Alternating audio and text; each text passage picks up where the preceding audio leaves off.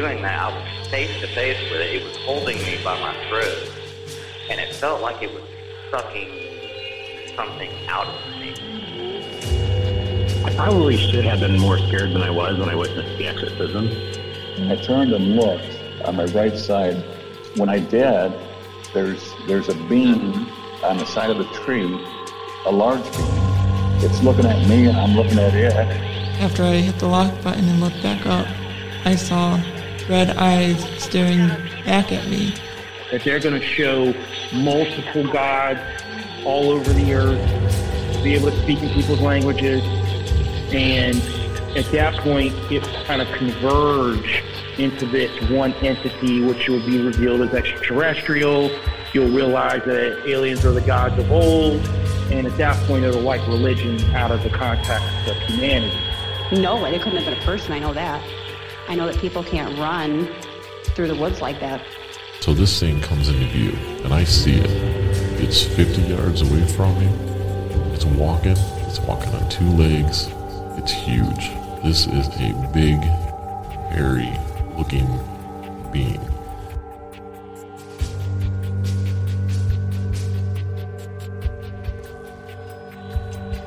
Welcome.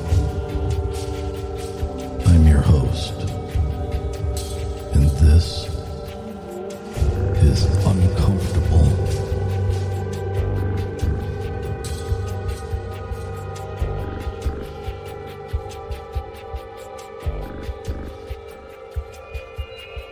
Welcome back to the show, my friends. I am your host, Eric Szilagyi. If you've had an uncomfortable experience and you'd like to have it featured on the show, please get a hold of me at contact.uncomfortable@gmail.com. Make sure to follow us on Facebook and Instagram, both at Uncomfortable Podcast 65. Most importantly, please share the show with others and make sure you leave us a 5-star rating and review wherever you can. That's the main way you can help in getting the show out in front of more people. I'd just like to take a moment to say thanks to everyone who stopped by the booth during the Ohio Bigfoot Conference over the weekend of the 6th. It was a great time, as was expected. Got to rub elbows with a lot of you, and it was truly a pleasure. I've got a couple of shout-outs here that I'd like to get out. First, I'm still nursing on some Hoosier apple brandy that was generously sent to me by Mr. Alan Bishop down at Spirits of French Lick Distillery down in southern Indiana. A nice glass of that is how I've been winding down my evenings as of late. But I have to say, to start my day, I've had the pleasure of sitting down to my morning cup of coffee, courtesy of Mr. Troy Birch of the Into the Abyss podcast. Into the Abyss is a scripted horror podcast that Troy has been working on. I've listened to a couple of his episodes, and if you're into horror, I encourage you to head over and check it out. It's very well done, and it's very apparent that he puts a lot of time into his production. That being said, the side gig for this guy, he sells coffee, and he was nice enough to send me a bag of his espresso blend. Quite honestly, it's a great way to start the day. If you haven't yet picked up the Discord server link, make sure to do that in the show notes. Hard dates on the release of Patreon and Bigfoot and Brews will be announced this month, so keep your ears open for that.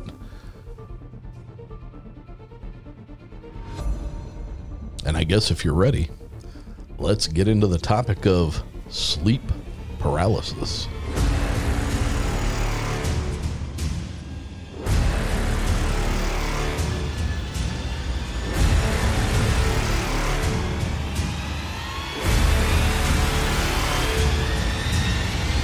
This gentleman reached out to me a short time after having appeared on AI, Appalachian Intelligence.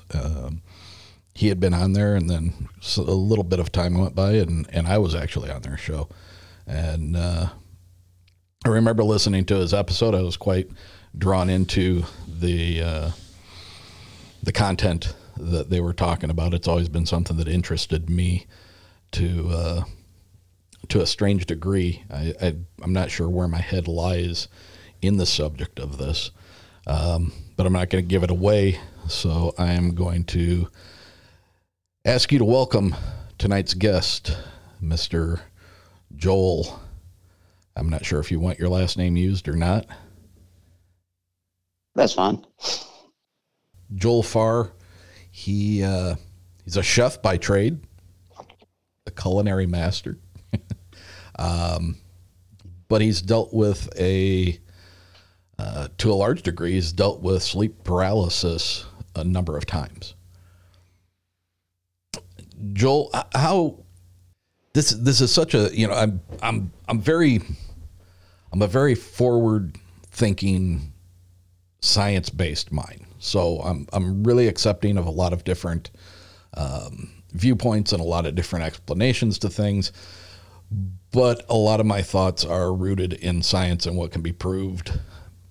They say they can prove that sleep paralysis is something that occurs in the body when the body is in a state of muscle atonia.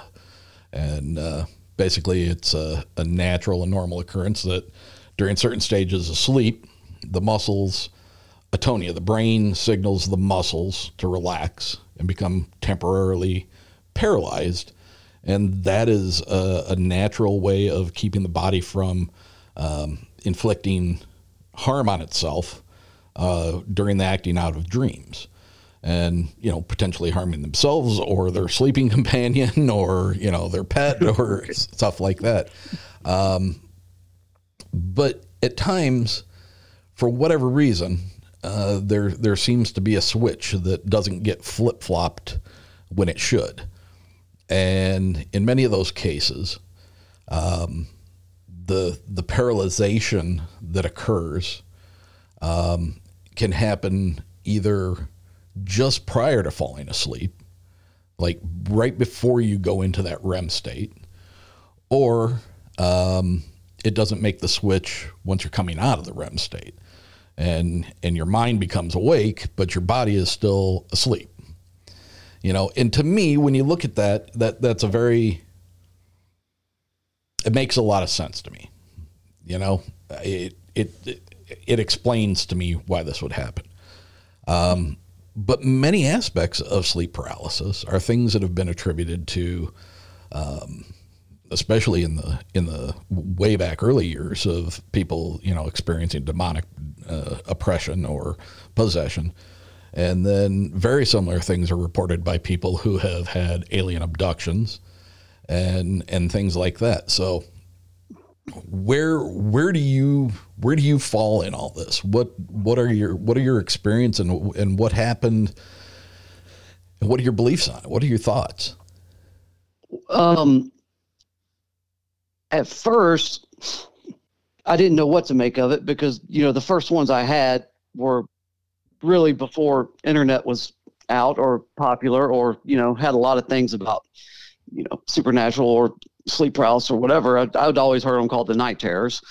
But, a little bit of everything makes sense, kind of. It's kind of like trying to disprove something and, you're like, some of it makes sense, some of it doesn't. It all kind of, falls together. But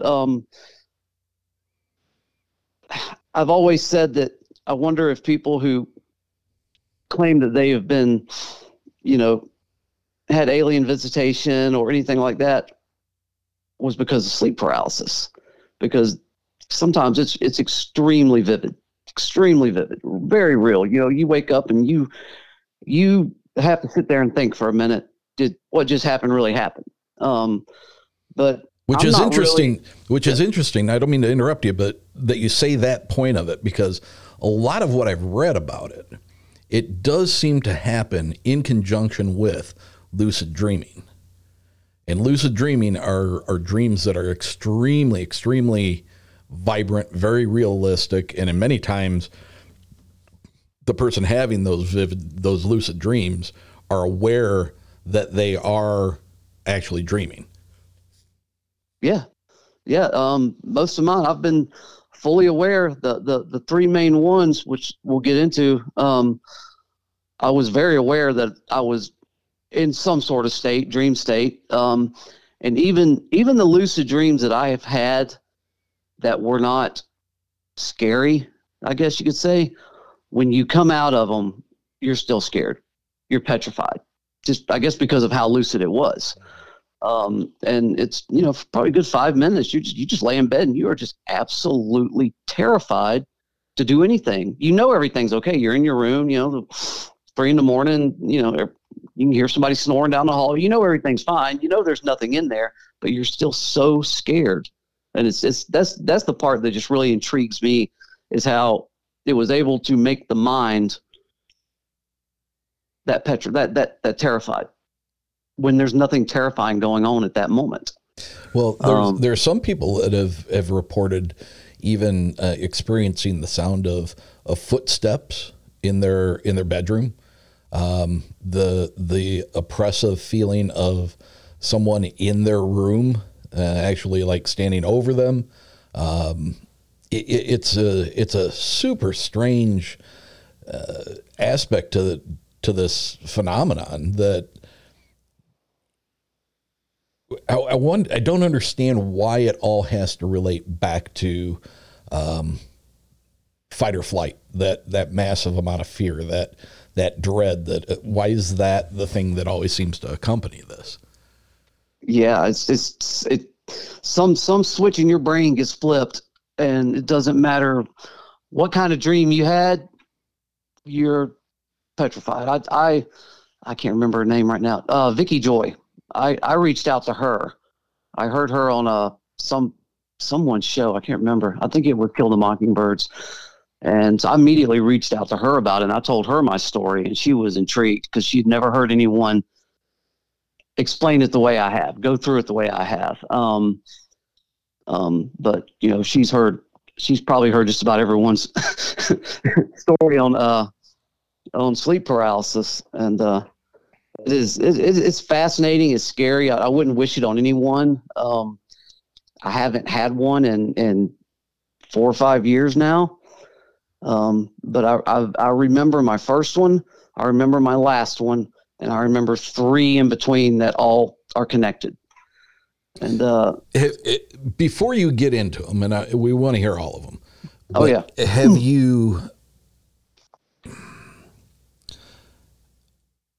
Have you made an attempt to kind of dissect each of those events? Have you looked into them? Have you thought about the catalysts? What may have prompted it? What were you going through it in your life at the time? Were you under a lot of stress?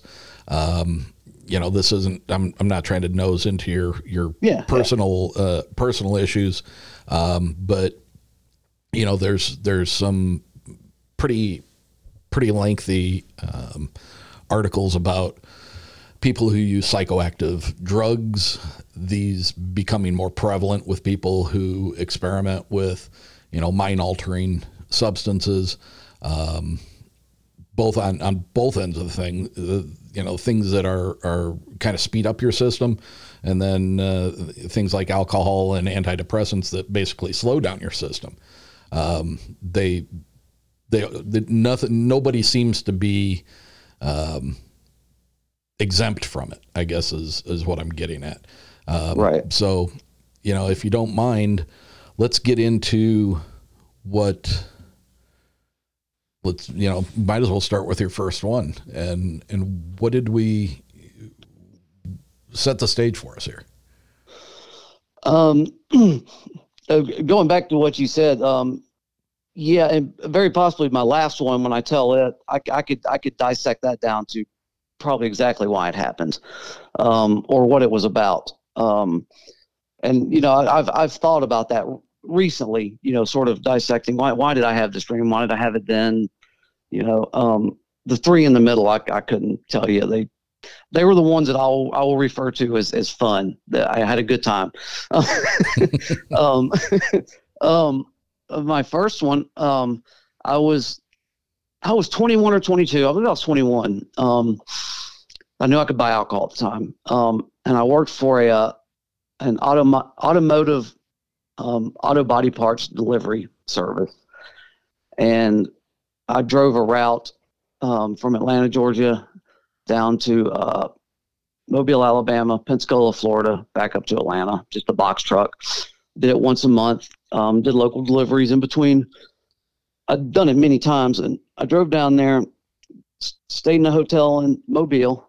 And I remember I went across the street, got a 6-pack of beer, came back, turned the TV on, cracked open a beer, took a sip, laid down, and I just went out, just pow, gone. And I woke up just seconds later. I mean, it was bizarre, and I was laying on my stomach and my head was turned. I could see the TV. I could see what was going on, and I could feel something sitting on me, and I could feel the breathing on my neck, and I could see the hand next to me scraping on the bed. And it was like a skeletal hand with all the flesh kind of rotted off. And Jesus. And yeah, it was scary because I had no idea what was going on. And I was paralyzed, couldn't scream, couldn't do anything. And like I mentioned on the AI, at some point in my life, I heard people talk about, selling their soul to the devil or demonic things like that. And they always talk about, it feels like, while they're in the process of doing something like that, they feel a weight of something like sitting on their chest. Mm-hmm. That's the first thing that came to my mind when that started happening. And I just started screaming as loud as I could, tried to move. I was screaming, "Get off me. No, no, no." And I finally came out of it. And I sat up in bed. I don't know for how long. I was petrified for a while. I was petrified from just the normal, fear that you have coming out of it, and the fear of never having something like that happen before. And at some point, I believe I asked somebody about it, and I think they're, "Oh yeah, you have sleep paralysis." I was like, "Oh, what's that?" And they're like, "I don't know. I get it." And but that was my first one, and it was quick. It was short. I've had some that were shorter that felt like they were an hour long. The brain is an amazing thing. But why that happened, I don't know. Was I tired? I was exhausted. It was in Mobile, Alabama, which is I think a kind of a highly paranormal city. I don't know if that had anything to do with it. But yeah, it was probably one of the scariest ones. So, okay. So visually, your brain was telling you that there was some other entity there. You mm-hmm. saw the hands, you saw the decomposing flesh on the bones, and I could feel the breath. And you could feel the breath. At this point, you were unable to move, but your mind was, were you in a state where you believed that you were awake? Or do you believe that you do believe that you were awake? Yeah, because I could see the TV. I could see there was news on. I remember there was news on, and they were going over a basketball game. I remember seeing the players run up and down the court, and they were talking about who won, who lost. So having dug in afterwards, and this several years ago, obviously, why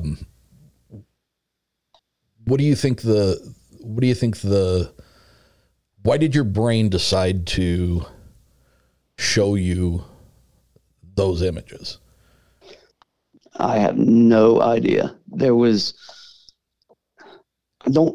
I don't think there was anything really bad going on. My mother was sick, and my father was taking care of her.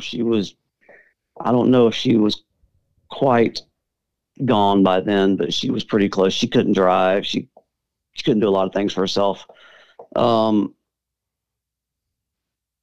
Maybe, I mean, it was, it's not a good thing to watch your mother in that case, but we had seen this coming for a while. It wasn't, like we woke up one day and mom was sick, and we, everybody knew how it was going, and it was going to get worse. I don't know if that had anything to do with it. I wasn't in any type of bad relationship. I probably wasn't even in a relationship then. In your gut, in your core of your beliefs, do you think that what you saw was a hallucination? Was it produced by your mind, or is there a part of you that thinks what you saw was a legitimate manifestation of something oppressing its will on you? In my gut, I want to say that it was my brain showing me that, because I'm a bit of a realist, and I feel like if it was something else, there would have been other clues. I would have, when I was able to move, I would have seen it move. I would have, I don't know. Yeah, something else. And don't get me wrong, in no way, shape, or form am I fear mongering or trying to make something out of nothing. I'm not trying to change your belief into thinking that it was something supernatural. Right. I'm curious, because I've had it happen twice. The first time was very, very benign. The second time, it was of a length that was noticeable, and it got uncomfortable. And that happened just about a year ago, or within the past year. I woke up and there's some interesting things that go along with this, because this was a topic of discussion during one of our Discord lives on a Friday night a couple of weeks ago. I woke up and I could not open my mouth, yet I was screaming. And I'm fairly certain that's what woke me up. I basically woke up to the sound of myself going, could not open my mouth. And I don't know about the rest of my body, because I wasn't paying attention to my legs or my torso or anything like that. The one thing that I can tell you is that I had my left arm was stretched out across the bed, and I was, when I woke, I was on my back with my head tilted way back toward, like almost looking back towards the headboard. And I don't typically sleep on my back. I sleep on my side, or I sleep 3/4 rolled over to my stomach. So the position that I found myself when I woke was odd. I mean, nobody knows what you do during the middle of the night in your sleep, but typically that's not how I sleep. And I could not move my arm for the life of me, man. I could not move my arm, and I could not open my mouth. And I was completely aware of it, and it hit me in that moment. I was like, holy shit, this is sleep paralysis. I don't freaking like this at all. And it was a very short duration. At most 35, 45 seconds. But it was ungodly uncomfortable. And it was, I don't want to say that it like put me into fight or flight, but it was genuinely uncomfortable. It was a creepy sensation. Now, I don't recall having any kind of doom and gloom, any kind of oppressive thoughts. I didn't feel like I didn't notice that I felt like anything was sitting on me. I could not open my mouth. I mean, my jaw was open as I was trying to scream, but my lips were sealed, and they were not open at all. Huh. Well, I know on times where I've been in paralysis and I felt like I needed to scream. It was hard to scream first few times, and eventually I think because I'm just focusing on screaming or saying something, I finally get it out. And you mentioned on your back. I mean, there was a time, and it was the time where I had my 3 craziest ones, I guess. But I could almost go into sleep paralysis on demand. If I laid on my back and I was tired, I could feel it come on. Now, here is something that I wanted to get into, and I was hoping you were going to have something that related to it, because the deeper that I dug into some of the causes or some of the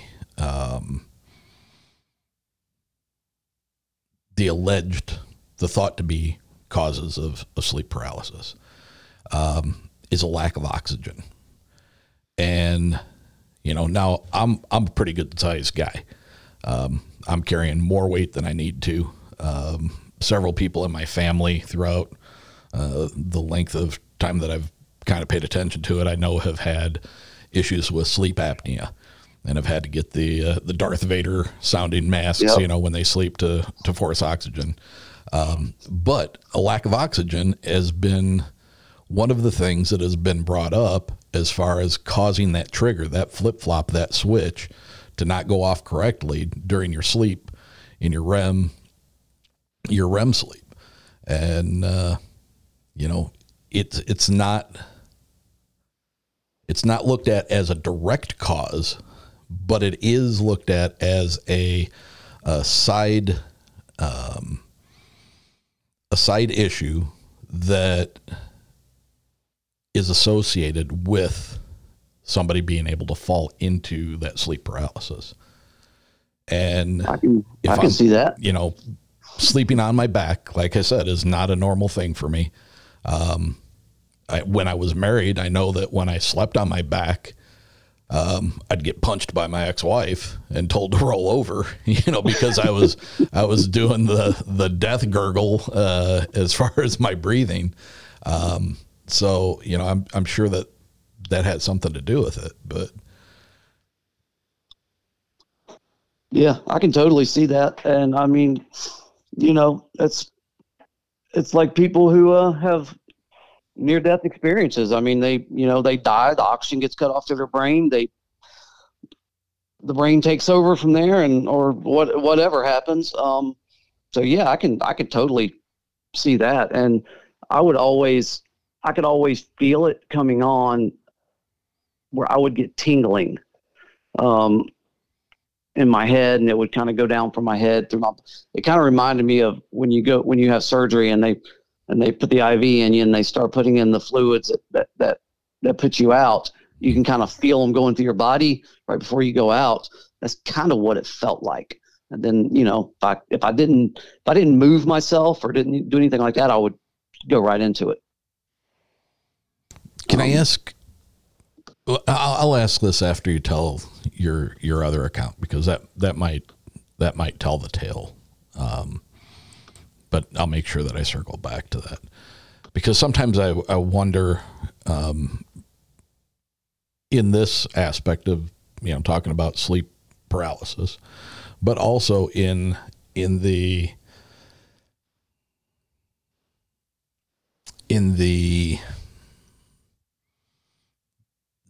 a person's belief system, whether you're devoutly religious, whether you are,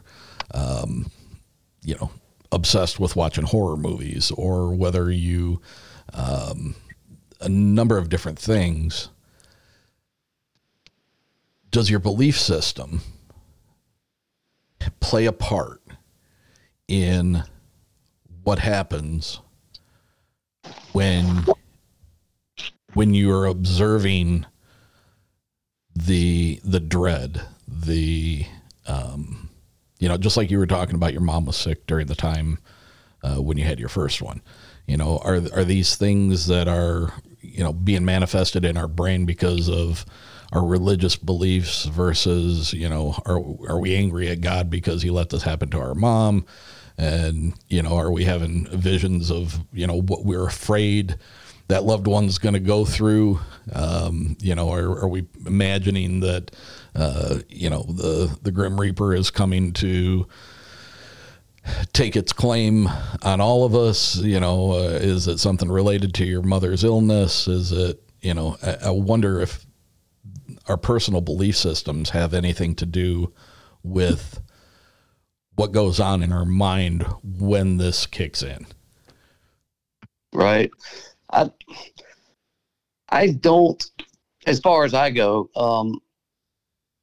I couldn't really make a connection there. I'm a believer. I'm not a good Christian. I am a Christian. I'm by no means a good Christian, but I don't think God wants me to be a good Christian. I think He has other plans for me. But I could see where people could use their belief system to analyze them, or something on that side. But yeah, I mean that's another good thing right there to think about is it would be interesting to talk to someone who is deeply religious, who suffers sleep paralysis, and kind of get their take on it. Mm-hmm. And find someone who is a 100% non-believer, get their take on it, and kind of see where things fall. That would be interesting.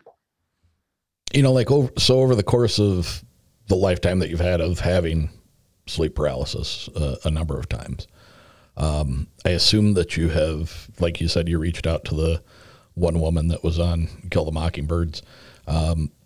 Have you reached out to or contacted anybody else who possibly goes through this, or have you come up with any good resources as far as the explanation behind why this is happening?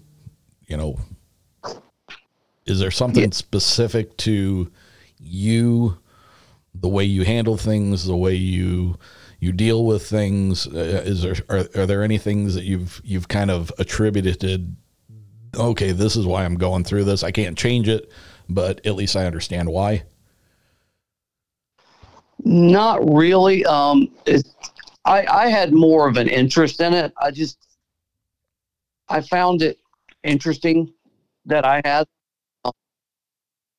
I wasn't concerned. I reached out to Vicky after I heard her, just because I could tell she had a lot of knowledge on it, and I just wanted to kind of get her take on what my sleep paralysis was and what she thought of it. And what I got from her was, I'd never heard anyone go through what you've gone through. Mainly the three that are all connected, but no, they haven't really concerned me to a point where I felt I really needed to go any further than just kind of tell people what I've gone through and, just start the conversation about it. I can't really, other than my last one, I really can't, connect anything, as what was going on in my life or anyone close to me or anything like that. I just couldn't, put two and two together there. So the three that kind of fell in the middle, you alluded to that they were, I think you used the word fun. Mm-hmm. But yet you just said they were all kind of interconnected. Can you get into that? Yeah. Now, I think you said something about it at the beginning that, a lot of sleep paralysis, you feel it coming on and you go into it. These three were extremely vivid dreams, and I didn't realize they were sleep paralysis until I was coming out of them. And that's when they went from, fun and interesting to scary, because you just, even if whatever happened wasn't scary, you're scared anyway.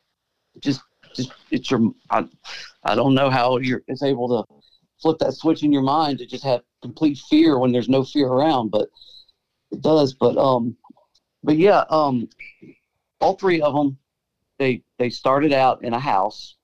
The house was not a necessarily familiar house. There were some things familiar in a dream that were kind of familiar to where I was living at the time. I was helping take care of my father. He was sick at the time, with Parkinson's. So I was living in his house, taking care of him and somewhat taking care of my stepmother. But and it was me and several other people. We were all lined up, almost like, military style in a platoon or something. We felt in a straight line, and we were all being taught how to levitate and how to move while you're levitating. And I couldn't tell you how we levitated, but we were able to get about foot and a half off the ground. Moving was, you use your feet up and down, just move forward, move back. It was fun. They told us once we were levitated that, to move around the house, move around outside the house, practice what you're doing. And we were told that to time travel, you have to know how to levitate. And this is your thing. You need to learn how to do this. You need to learn how to levitate. You need to learn how to move. And so the majority of the dream was moving around the house, practicing your movements while you're levitated. And we were told, don't go on the top floor, the third floor, and do not go in the room where there are two gentlemen working. And the first two, I went to the room. The last one, I went to the third floor, I guess because I couldn't listen to rules. But the room was these two guys, and each one was at a small little, almost like a school desk with a computer on it. And they were looking for, the way they explained it, they were looking for either video, online newspaper, anything that would show something bizarre happening, like, for instance, like where, there's stories of where it rained and like 1,000 fish fell out of the air, or 1,000 birds just died and fell out of the air, things like that, because that was something that they did to triangulate by year and by place for time travel. You can always go back in time, you can go forward. But, if they had a newspaper article that, I don't know, say 1,000 fish fell out of the air and wherever, Minnesota, they could be like, okay, this happened on this date, blah, blah, blah. We remember doing that. Okay, so we can send someone to that time because we know. If they do something and it doesn't get any reporting, then they either no one saw it or fell into the ocean or whatever. They weren't able to triangulate where that was, time, place, and time. But every time you went in that room, those guys, the second they saw you, they motioned you over. They wanted to talk. They wanted they seemed like they were bored and they just needed company. And they would explain what they were doing and why they were doing it. And I'll say the entity, whoever it was that was talking to us about levitating, they always seemed really short. Maybe it's because we were so off the ground. I don't know. But they would always come in and look right at me, and the second they looked at me, I would start to wake up. And okay, so let me ask you: first of all, I'm struck by something very familiar about the two guys in the room. That to me is, I've heard this before, and it's, make no mistake, it's not that I listened to your episode with AI. There's something very familiar about that to me, and I don't know why. I don't know why that is. But so that's a very strange dream, very, very specific dream. A lot of times people dream and there's a number of different things going on that don't seem to have any causation or effect on the other things that are going on. They all seem like a bunch of strangely chaotic thoughts that happen in people's dreams, but yours is very specific to the learning and mastering of levitation, and the topic of going back in time. So this was actually, you experienced sleep paralysis during these dreams as well, correct? Yeah, when I was coming out is when I would feel that I couldn't move. I was scared. I couldn't talk. I couldn't scream nothing. And that was the sleep paralysis part of it, was, coming out of it and just like I said, just being absolutely petrified, and there's nothing to be scared about. And I couldn't move. I could feel the tingling in me kind of going away. And that's how I chalked it up to being sleep paralysis. But it wasn't going into one where you go into one and bizarre stuff starts happening, whether you see entities or monsters or whatever it may be. It was always coming out of it. Now, you mentioned the word entity when you were talking about the person that was teaching you the levitation. Is that just a gut feeling that you had based on it, or did they look different? I can say this. I know in the dream that I looked at them. I know they looked different. I know they looked short. Now, like I said, I was levitating 1.5 feet off the ground. But I don't think that they were human, or, they just seemed, I want to say like, small, like the gray aliens, but not gray. Just seemed really short. Yeah. I couldn't tell you what they looked like. So what was the next, the continuation of that? The next dream was pretty much exactly the same. You got to time travel, you got to levitate. And, go through the house, practice your levitation, go outside, practice, do what you got to do. And I would go into that room and talk to the guys, and I would get busted right back out of it. The third dream, I went on the 3rd floor, and that kind of reminded me of like a hayloft in a barn. And it had a door at one end. And when that door was open, it was dark, and you could see, looked like kind of like stars going by, like when you watch Star Wars and they go into warp speed and you see all the lights, go by real. That's kind of what it looked like. And I levitated over there, and as soon as I got really close to it, I got sucked out of it. That was where you went through for time travel. But I just fell, and it immediately turned into almost like a falling dream, where you're falling and then I came out of that one same way, sleep paralysis, paralyzed, couldn't move, couldn't talk, couldn't scream. And I never had another one of those after that instance.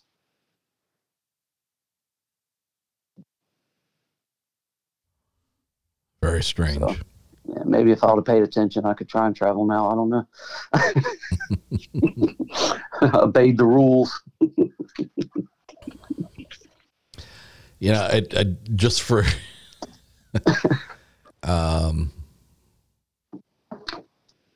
and my feet would be so sore afterwards from practicing moving around. That's why I called it fun, because it was kind of fun. Because, before I went into that room, or before I went on the 3rd floor, I went out and practiced my levitation, and it was fun. It was interesting. So you're saying that, like, during the course of your dreaming, you were actually still probably moving your feet in the direction that you were being taught how to master the. Mm-hmm. That's funny. As you were saying that, I opened an AI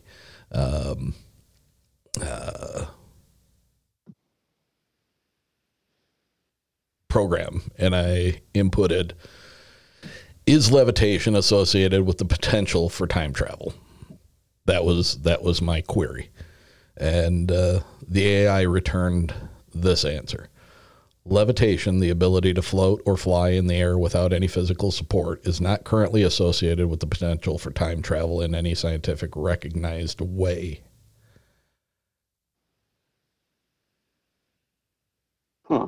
That seems like a very strange way to end that sentence. Right. I was kind of waiting on something else too. Another game. That's strange. Yeah. I didn't realize they were looking into it scientifically. But.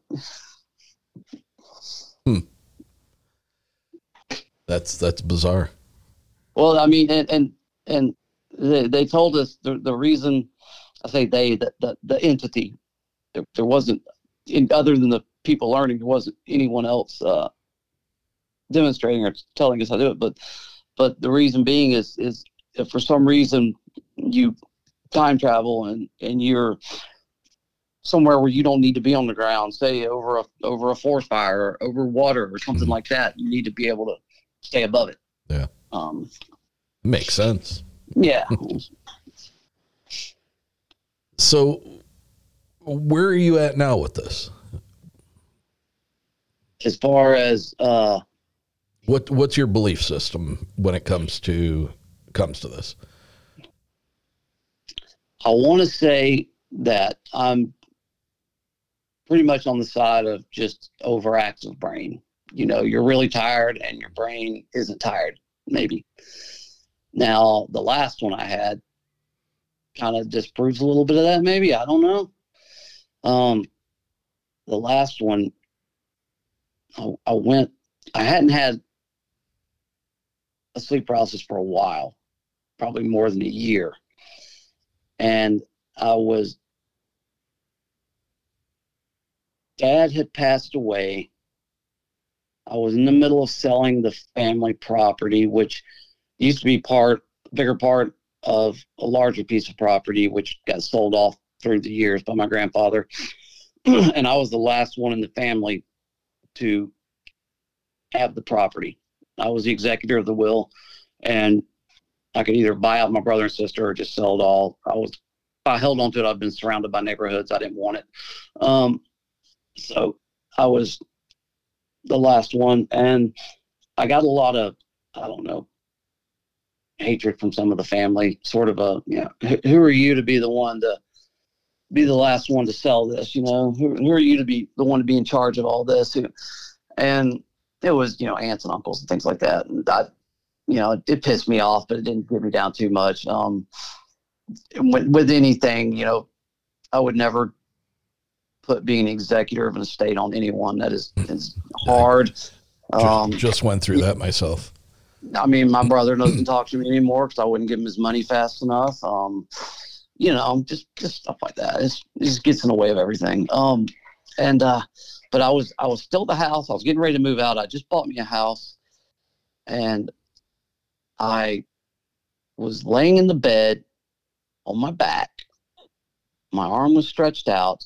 There was a lady beside my bed, kneeled down. She had a hold of my hand and she was rubbing it. And she was telling me everything is going to be okay. And I was screaming, "Who the hell are you? Who the hell are you? Who the hell are you?"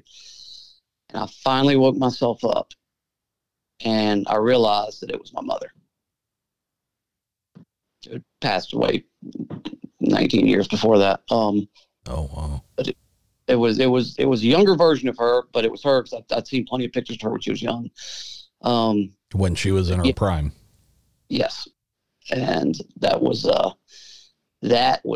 bizarre. That hit me kind of hard. That, it just, during the dream, I didn't know who it was. Just, who the hell are you? Why are you in my room? And then I come out of it and it's like, bam, that was Mom.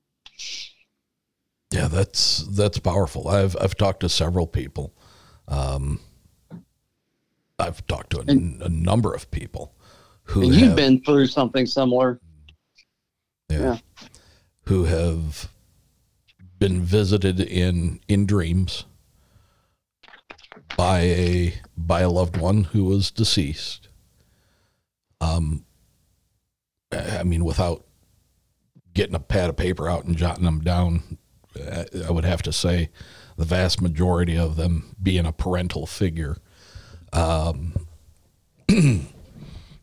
many times they appear in what right off the bat you don't recognize them because they are not in the most current of. They don't look like what you remember them when they passed. It is most likely a younger version of them when they were in their when they were in their prime. And I mean, I know that's kind of jarring, but at the same time, what an amazing gift. Yeah. For you to have gotten that at a time where you obviously needed to hear it as well because of the stuff you were going through. Wow. Yeah, when I remember waking up, I didn't have to go to work that day. I woke up and it was 9 or 10 o'clock in the morning. It was daylight outside. It was a nice day. And it just, I sat in bed for probably an hour, just going over and over in my head what just happened. And, just crazy. Yes.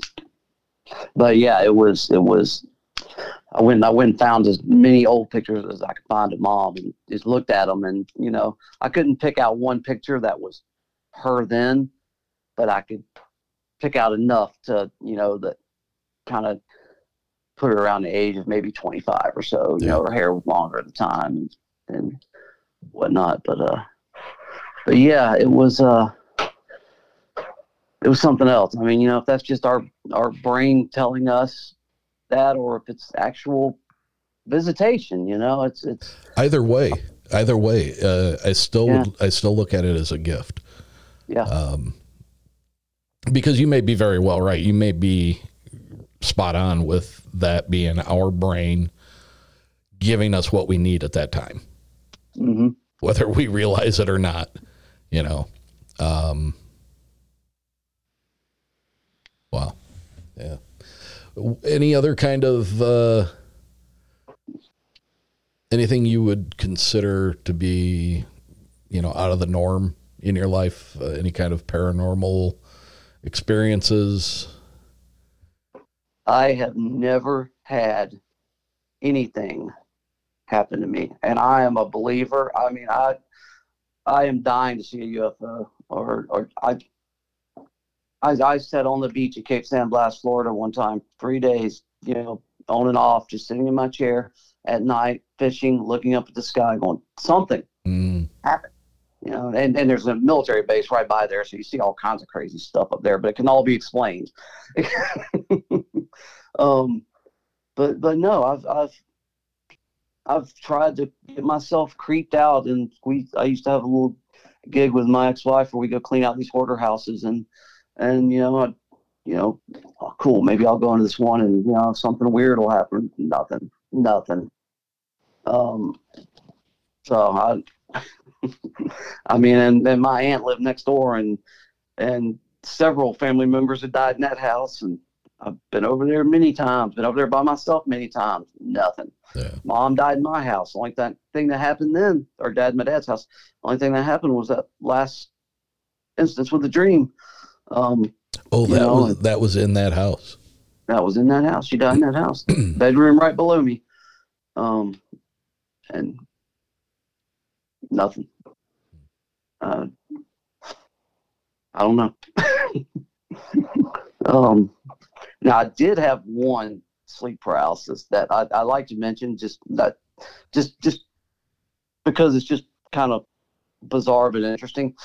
Is when I was married, and me and the wife were laying in bed. She was sitting up reading a book. I was watching TV, and outside the window there was a street light along the street in the neighborhood, and it was far enough away it didn't really shine in the window or anything, but I remember looking at it, and when I looked at it, I went into sleep paralysis, and I felt like I was being sucked into it, and I just started screaming, just moving, screaming, everything I can do to get out of it. So I'm like, oh, fuck this, and I come out of it, and I look over at my wife, and I'm like, did you hear that? She goes, no, I didn't. You were just laying there.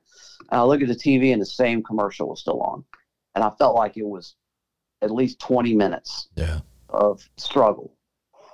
And I thought that was interesting. They say your dreams, could feel like they're extremely long, only happen for a few seconds or something like that. Now I'm going to ask you this. it never dawned on me at all during the conversation. But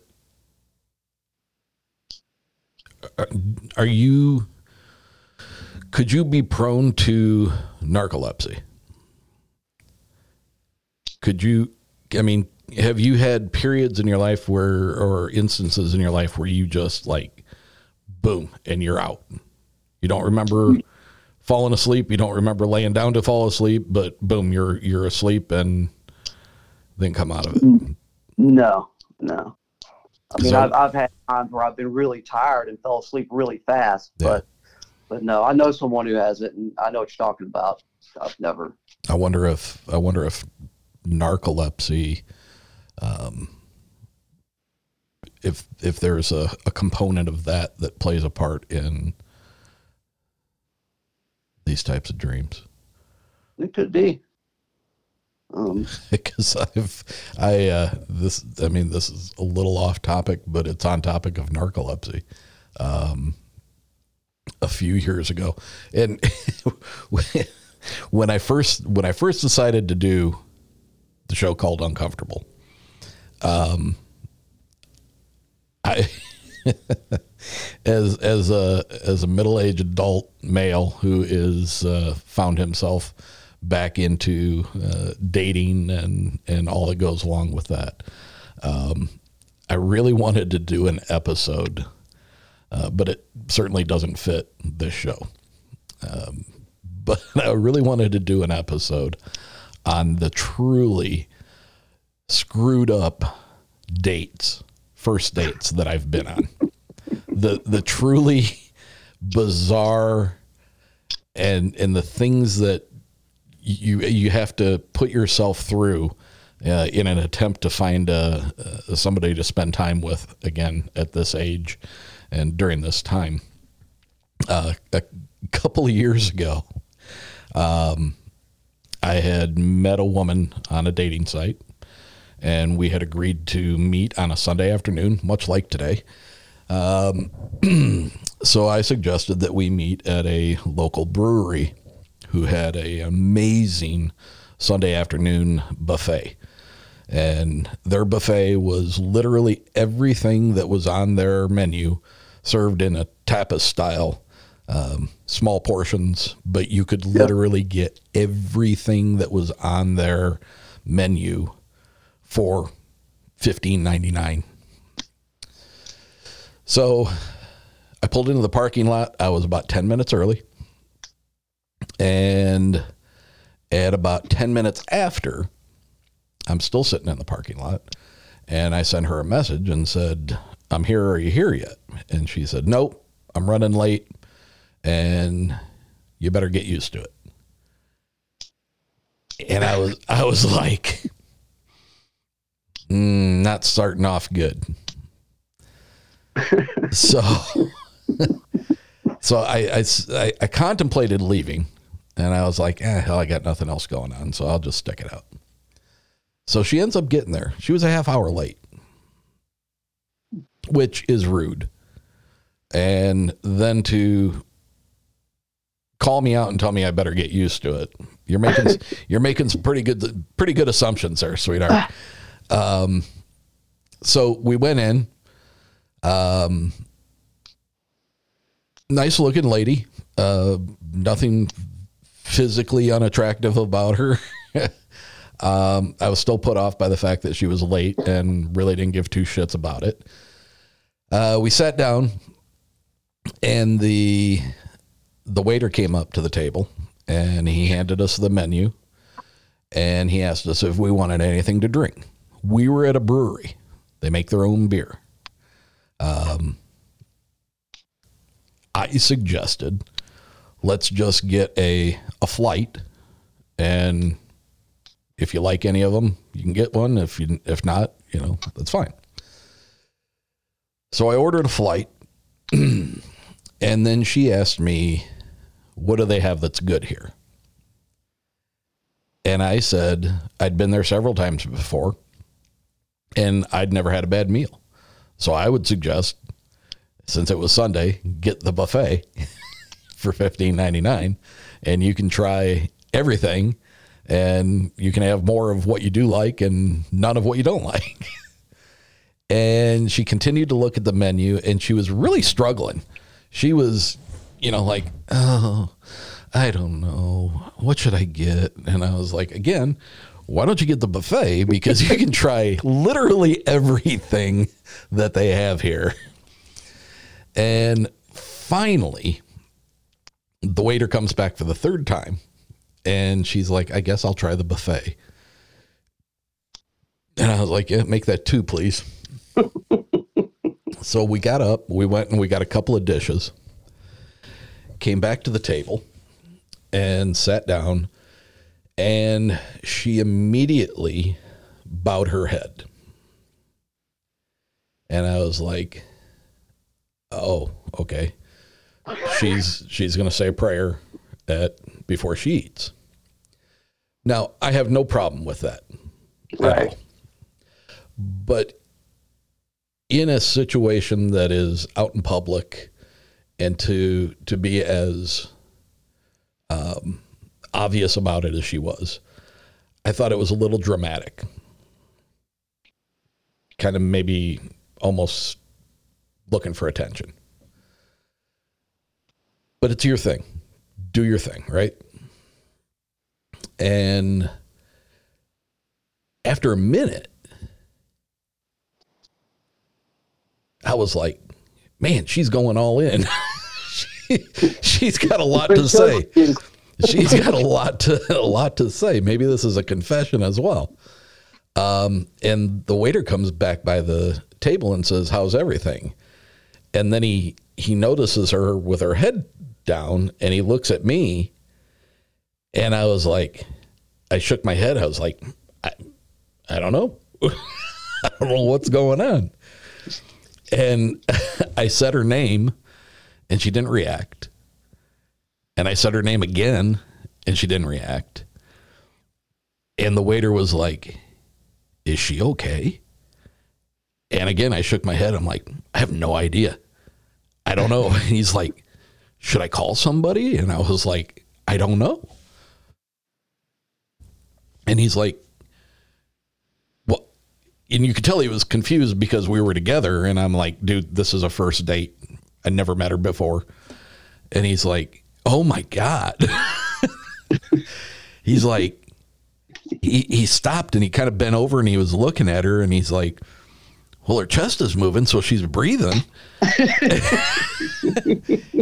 And I was like, oh my God, what in the hell is going on? And finally, I just, after, 3-4 minutes, maybe 5 minutes. I mean, it went on for a while. I mean, I was trying to be very respectful of the fact that I thought she was praying there for the longest time. But then I just slammed my hand onto the table and she popped up and she looked at me and she's like, what? And I said, what? I said, where the hell have you been? I said, you've been sleeping or you've passed out or something. And she's like, no, I didn't. And I said, no, you really did. I said, the waiter's been by here like 3 times. I said, the last time he wanted to, and here he comes. He's walking down with the manager of the brewery. And I stopped him like midway. I put my hand up and I was like, no, it's okay. And she's like, no, I didn't. And I was like, yeah, you most certainly did. And she was very adamant that she had not fallen asleep. And I said, well, were you aware of anything that was going on? And she's like, nothing's going on. And I'm like, oh man. And then I start wondering to myself, it's like, are you self-medicated? Are you, did you maybe take more of something than you should have? But I think at the end of the day, I think it was complete and total narcolepsy. But the fear I had was that she wasn't aware that she had it, or she was just completely denying it because she was embarrassed by it. I don't know. Right. But yeah, I did. But I've always wanted to do an episode of because that's only one of a heaping handful of really bizarre dates that I've had since I re-entered being a single man. Again, not on topic with what I usually typically talk about on the show, so I'll stay away from it on that. Dealt with narcolepsy once, and my best friend who's passed away now, me, him, and his cousin went on a fishing trip down in Florida, and we're sitting in the condo and we're watching the game, and we're all just drinking beer, and his cousin just all of a sudden, they're just sitting there just chatting, and all of a sudden just gone. I'm looking, I'm like, what the hell? And my friend's like, oh, he's got narcolepsy. Watch this. And my friend just kicks him, and he goes, you're spilling your beer. And he pops up. He's like, oh, okay. Starts drinking. They start talking. Next thing, pow, gone again. This happens 5 or 6 times. I get up and go do something else. I'm like, oh my God, this is. That's my only experience with it, and I mean, I really hope that I hope it's as simple as that. I hope it wasn't that she was, self-medicating or something like that. I don't know. It was truly bizarre, and I'm fairly certain that the wait staff there was about to have a heart attack, because I really think the guy thought that the woman had died in her chair until he noticed that she was still breathing. But wow. Well, Joel, listen, I appreciate you reaching out to me. I thank you for listening to the show. It's good to have you as a part of the Uncomfortable family, and I appreciate you sharing your story with us. I appreciate it. Thanks for having me. It was awesome. Yeah, I mean, I wish I had more. They just, after that last one with my mother, they ended. I never had another one after that. And maybe there's a significance to that. Yeah. I mean, your first one started, you said she was already sick when you had your first one. And, maybe that was the last part of the story that you needed, was getting visited by her. And, I'm not necessarily asking you to get into it, but, emotionally, maybe that gave you some closure, and you're able to move on past that. Yeah. Yeah. It was, I try to chalk that last one down as a good thing. The first one and the ones in the middle, they all had their little place in my head that I've always remembered them. I guess I always will. Yeah. And then that last one, it was a good thing. It's, unfortunately, no matter what happens in sleep paralysis, they're scary. They're all scary. And it's just whatever happens in your brain. I don't know, that light switch that gets flipped, that just turns you just straight fear. Yeah.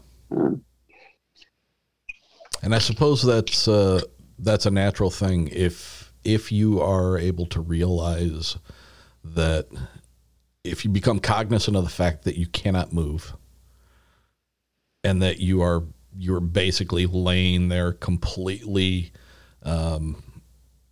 at the mercy of anything that could, the wildest things in your imagination, you could do nothing about. Yeah. Because you have no control. So, maybe that's just one of the components to it, why we feel that fear. Cool. Well, yeah, I mean, that's, other than that, I think I have a relatively boring life. I don't know. I just got done writing a small book about my life as a chef. So if anybody wants to look it up, they can. Well, yeah, I'd definitely plug that. I'm writing a bigger one. But this one it's a Kindle. It's only 42 pages. It's just some funny stories and some, my take on some certain things, and everyone who's read it thought it was pretty funny. It was done quickly. There's some misspelling and everything else, but I had it done in 6 days. Oh, wow. Yeah, but I'm writing a bigger one that's going to have a lot more info in it, and a lot more hilarious situations.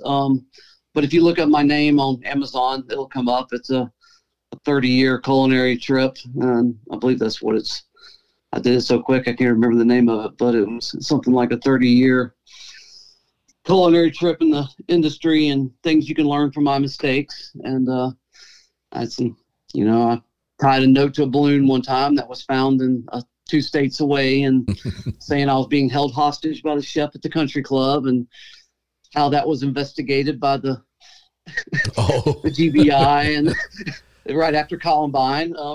Did you get in trouble for that? I was on PTO when they found it. They didn't know who did it until I got back, and somebody started talking about it, and I was like, "Oh, they found the balloon," and they're like, "It was you."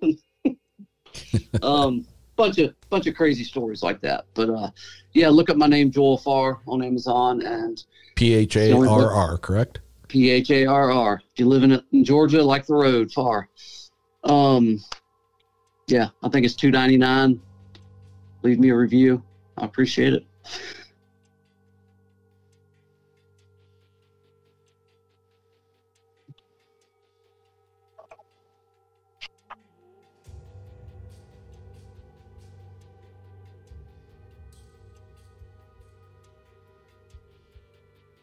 Mm-hmm.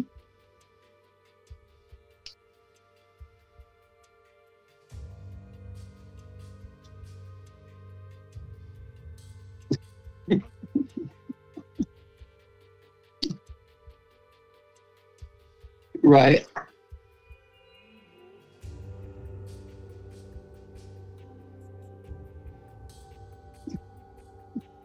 There's a British sitcom called Chef. I want to say it came out in the late 90s, early 2000s. It's really funny. Really, especially if you're in the business, it's even because they take a lot of things over the top. But I want to say it was 2 seasons. But that's worth catching. It's on I think it's on BritBox. If you download that app. But yeah, it's hilarious. Even if you're not in the business, it's still really, really funny. Yeah, it's an interesting career for sure. Yeah. Hopefully on my way of making a plan to get out. I think I've done my time. Need to find something else to do. Joel, thank you so much. Again, his name is Joel Farr, P-H-A-R-R.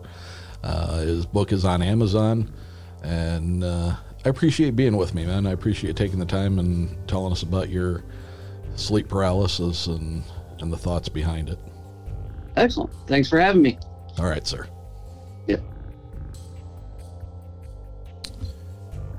Well, that's it for tonight's show. Hopefully you enjoyed hearing from Joel. The topic is something that is still very odd to me. I know a lot of people put some supernatural or paranormal occurrence to the event of having sleep paralysis. I'm just not sure. I'm not sold myself. But give this guy some love. If you're interested in his book, head over to Amazon and take a look at that. Again, make sure to follow us on Facebook and Instagram, both at Uncomfortable Podcast 65. If you have a story or an experience that you would like to have aired on the show, please get a hold of me at contact.uncomfortable@gmail.com. Make sure to share the show in any way you can. That's what grows a podcast like this. Share it with your friends, share it with your family, share it with your coworkers. That's the main things you can do to help continue to grow this show and get it out in front of more people that will love what we're doing. Thanks for joining me, and I will see you next week. And as always, stay uncomfortable, my friends.